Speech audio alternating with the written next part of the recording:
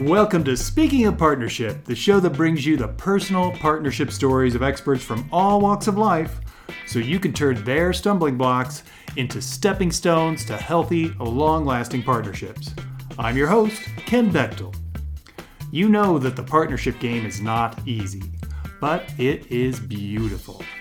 If you find you're struggling with attracting or maintaining partnerships, go to speakingofpartnership.com right now, click on the big red Tell Me More button, and start creating your ideal partnership today. Now, let me introduce you to today's guest. I am super excited about today's show as every one of our guests from this week has provided us with bonus material. This is what we call Follow Your Yes Friday. In the 20 years that I've been doing research and working with partners and relationships and men and women, one of the things that I've found missing in many partnerships is, we tend to forget, or maybe we just neglect to follow our intuition, or what I call our yes. That gut feeling that tells us, here's what your next step is. Instead, what happens is we tend to be in our partnerships and we're operating solely from our head. We're analyzing everything. We're disregarding just what our gut's telling. Sometimes we do pay attention. We recognize that yes, that instinct, and we start to follow it. But here's the trick. We tend to not really own it. We don't defend it. We don't set our boundaries with conviction. And this results in us abandoning our yes. We ultimately end up proceeding in our partnerships based on somebody else's yes. They put theirs on the table and we just go, oh yeah, that's good. And we go with theirs. What we're going to look at today, I've asked every one of our guests about their yes. Not just when they followed their yes, but also when they haven't. What happened when they didn't follow their yes? They didn't follow that gut feeling that said, oh, this is what you need to do next. And instead went strictly off their intellect and their analyzer and said, nope, that doesn't pencil. I'm going to keep on this path. We've got information from every single guest that you heard this week that's going to help you understand the power of following your yes. Now here we go. Well, Dan, thank you again for the incredible interview and all the great insights you share with us. I want to ask you to do us a favor, if you don't mind. Would you help us illustrate how the importance of, I guess I'll call it, of following our yes, our internal guidance in our partnerships? And where I'd love to start is if you would share with us a time in your life when you did not follow that yes. Maybe in that moment, you didn't even realize you had a yes. But then you look back and you're like, yeah, that was really, really clear. My gut was telling me exactly what to do, and I still didn't do it. Tell us about that time. I actually wrote about this briefly in my second book, Sacred Journey of the Peaceful Warrior, Ken. I was married at quite a young age. I was 21, she was 19. And when I got married, I felt a depression. I woke up that night and actually tears were on, I don't cry much, but tears were running down my cheeks. And I felt I'd made an error in getting married at that point in my life. And what my inner guidance was telling me in that case was talk to her, get this annulled, and get to know each other better. But the circumstances drove this decision, and I didn't listen. And we were married for 8 years, and it was not made in heaven. Mm-hmm. I learned a great deal from it. It's a bit of a sad story. But that, because I didn't really have the courage at that time as a young man to listen to that clear inner guidance that said this was a mistake. Often we feel we're committed, and that's it. Even the next morning after a decision like that, it would have been awkward, it would have been hurtful, it would have been emotionally trying. But the story does have a happy ending because we did have a daughter who's grown up now, 2 grandsons from that daughter, and we talk all the time. In fact, we're going to be talking today, right after this. Mm-hmm. So there we are. That's a time I didn't listen to my inner yes. Yeah, that's a great example, and I'm sure a lot of folks can relate to that. Well, let's turn this around then. Take us to a moment in time when you had a clear yes, and not only did you recognize it, but this time you did follow it. Tell us that story. Well, this is a fun story, a much happier one. When I was a kid, I was like 10 years old. My parents took me to see Peter Pan. Way back when Mary Martin played Peter Pan, and I wanted to fly something fierce. I mean, I just thought, how can I do this? Well, I wasn't really tuned in at that age that you can't really just flap your arms and think happy thoughts and float into space, as far as I know. But then I discovered a trampoline when I was about 11 years old, and it was the closest thing I could find to flying. I could leap in the air, be weightless, and jump and turn and try different moves.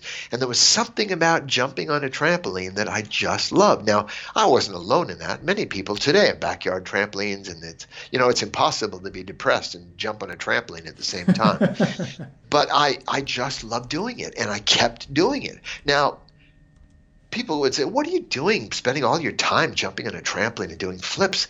What is that going to lead to? Well, as a matter of fact, it led to a state championship, a national championship, eventually a world championship, a scholarship to college, my college education, a coaching job, a professorship, and the rest of my life. Who would have guessed jumping up and down on a trampoline for me would have opened my whole life up, become a key? But I loved it. I knew that. Friends started with me. They were pretty good too, but I kept doing it.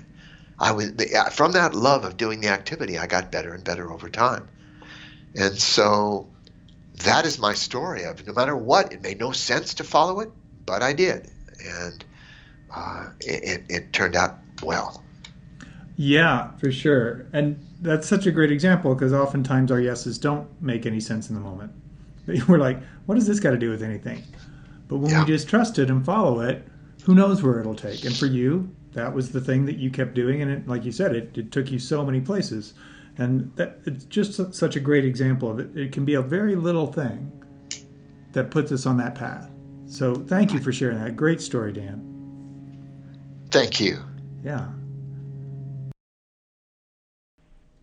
Well, Duana, thank you again for the incredible information you shared in the interview we did. And I want to ask you a favor. If you would help us to, really illustrate and give examples of the importance of following your yes, following that internal guidance that we all have. And where I'd love to start is if you'd share a time when you did not follow your yes. And in that moment, maybe you didn't even realize you had that internal guidance, but then you look back and go, dude, that was so clear. How did I miss this? So what was going on? What did you, not pay attention to, and where did it end up leading you?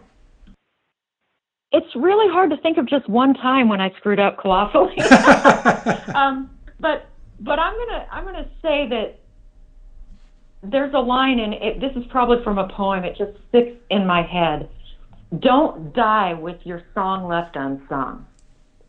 There's research that shows that people don't regret what they tried and failed at. They regret the things that they never tried at all. And I'm not talking about like trying pot or something. I'm talking about making the attempt of something that was in you to do, that you felt almost, I guess religious people would say, calling to do. You've got this higher purpose or this deep need to do something, and then you don't do it. So I actually felt a need to share relationship science with everyone 25 years ago, but I only started 10 years ago. And I only started at the urging of my husband, and that was because I was scared. And, a good guideline to what you must do, the thing that you must do to feel fulfilled, is what you're scared to do. I was scared to do it because I wanted it very much. So I ignored that for a long time. And then 10 years ago, I was teaching a class at an upper division psychology class at a small private liberal arts college. And I was talking to my students there, as I do with all my students everywhere, about regrets, that there's studies on what people regret, and here's the top regret. And it occurred to me as I was saying it, and I don't know why it hadn't occurred to me before, Ken, but it occurred to me that I wasn't following what I knew to be true scientifically. That in fact, there was something I needed to do that I had been shirking for years. And so I started my Love Science blog at that point. And initially, I was so timid about it, I started it on Facebook, like, oh, it's not really a thing. You don't really have to listen. Because what if I didn't have a voice? What if I didn't have anything worth saying? I mean, I was really timid about it. It took off, which is why it wound up having its own home.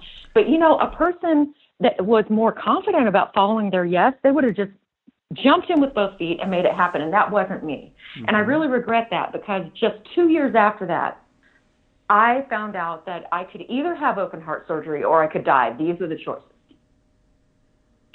And there I was facing open heart surgery, knowing that there was this book that I have never written and that it needed to exist.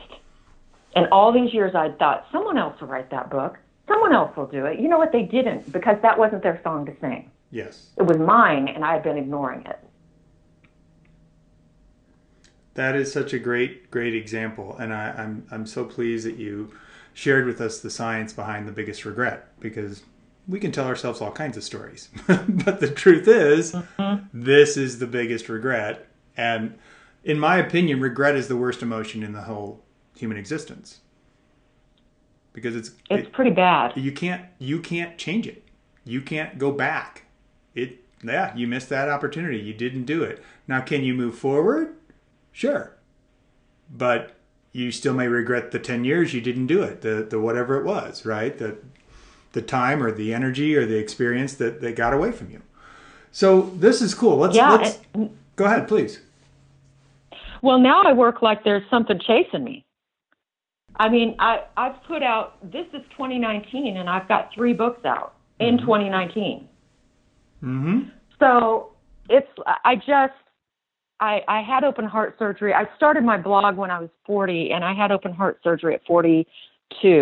And I have recently turned 50, and I've realized, Dwayne, you know, the problem is you think you have time. You don't know how much time you have. There are all these things that you have this impacted need to share with the world, and you need to get on that. So I launched a new line of books called The Love Factually Singles, which allow people to read precisely the targeted content they want to in a short format that's more user-friendly and more price-conscious. I think they start at $2.99, so they're very affordable. And I've had this in me to do it, and I haven't done it. Why didn't I do it? You know, do it now. That's my point. Don't make my mistake, because none of us know how much time we've got, and you won't regret the thing that you tried and failed at. There have been things I've tried and failed at, and I don't regret those. I'm fine with those. Because when you listen to people's stories, what they say when they try and fail at something is, well, that turned into this other wonderful thing, so I don't regret it. Mm-hmm. Absolutely. Absolutely. So let's look at the other side of the coin then. Take us to a time in your life when you did have that clear yes, that thing that was drawing you, and not only did you recognize it, but you followed it. Tell us that story. Well, one of them was that I recognized that Vic Harrington was clearly the man for me. And what I mean by that is that I wasn't in love with him. I just knew he was it. I met him. I was introduced to him online, and we talked for a couple months on the phone, and then we finally met in person. He wanted to meet sooner, and I, for various reasons, wasn't ready. But he hung in there. We met in person, and as soon as I met him in person, I thought, he is exactly the man to spend your life with. Exactly this man. But I was too scared and too hurt to allow my emotions to go with that. But I tell you what, we got engaged 2 months later, and we were married 4.5 months later. And I don't recommend that for everyone, but I will tell you I took all the advice that's in both of my books about vetting him, and it wasn't a crapshoot whether he was who he was saying he was. I knew he was this man. And I knew that no matter how scared I was, over time, I was going to adore this guy, and I do. So that was a following my yes, and it was following my head when my heart hadn't caught up yet. And I think that's frankly one reason arranged marriages, there's science on arranged marriages. They work pretty well, and one reason why is that they find the right person, and then they fall in love. Outstanding. And that's what I did, and I'm really happy I did it. Yeah. I'm happy for you. Yeah, we've been married 11 years, and 2 mornings ago, he gave me this full body hug with no sexual expectation, gave me the just most tender kiss and said, I just can't believe how in love with you I am. This is 11 years in. Mm-hmm. That's who I married. And I didn't do it by, looking to see who rang my bells. I did it by looking at character. And I'm really so happy that I did it. Yeah, absolutely. Great example. Thank you, Dwayna. Thank you. Thank you to all my guests for sharing their stories of the benefits of following their yes. And for you listening, I invite you to take what you just heard about the importance of following your yes and apply it to what you heard this week on the show. Chances are there was something that clicked for you when you were listening to our interviews this week. What I invite you to do is to implement it. It doesn't matter if it's changing a behavior or a belief you've been operating from. Maybe it's looking into one of the resources or books that our guests recommended. Whatever your yes was from the material you heard from our guests this week, take it and act on it. And if you missed any of the interviews this week, simply go to speakingofpartnership.com and enter the guest's name in the search bar. It'll take you directly to the recording of their interview. You can view their show notes and find all the links to the resources they mentioned. Follow Your Yes Friday is all about you taking the next 2 days and applying something that you learned on the show this week. Follow up on something that caught your attention, where you thought, man, this is good. This could really make a difference in my life. Whatever that yes was, this is your compass telling you this is your best path. So follow it. From all of us here at Speaking of Partnership, we invite you to take your yes and take action on it today. Peace. Thank you for listening to Speaking of Partnership. Head over to speakingofpartnership.com for links and recaps of every show and so much more. I release a brand new episode every Monday through Friday, so make sure you don't miss a single show. Go to your favorite podcast directory, search for Speaking of Partnership, and click subscribe. Like what you hear? Leave us a rating and review on Stitcher and iTunes. The greatest compliment you can give the show is to refer us to someone else, either in person or on the web. Have a great day, and remember, even when you stumble, you're still moving forward. Peace.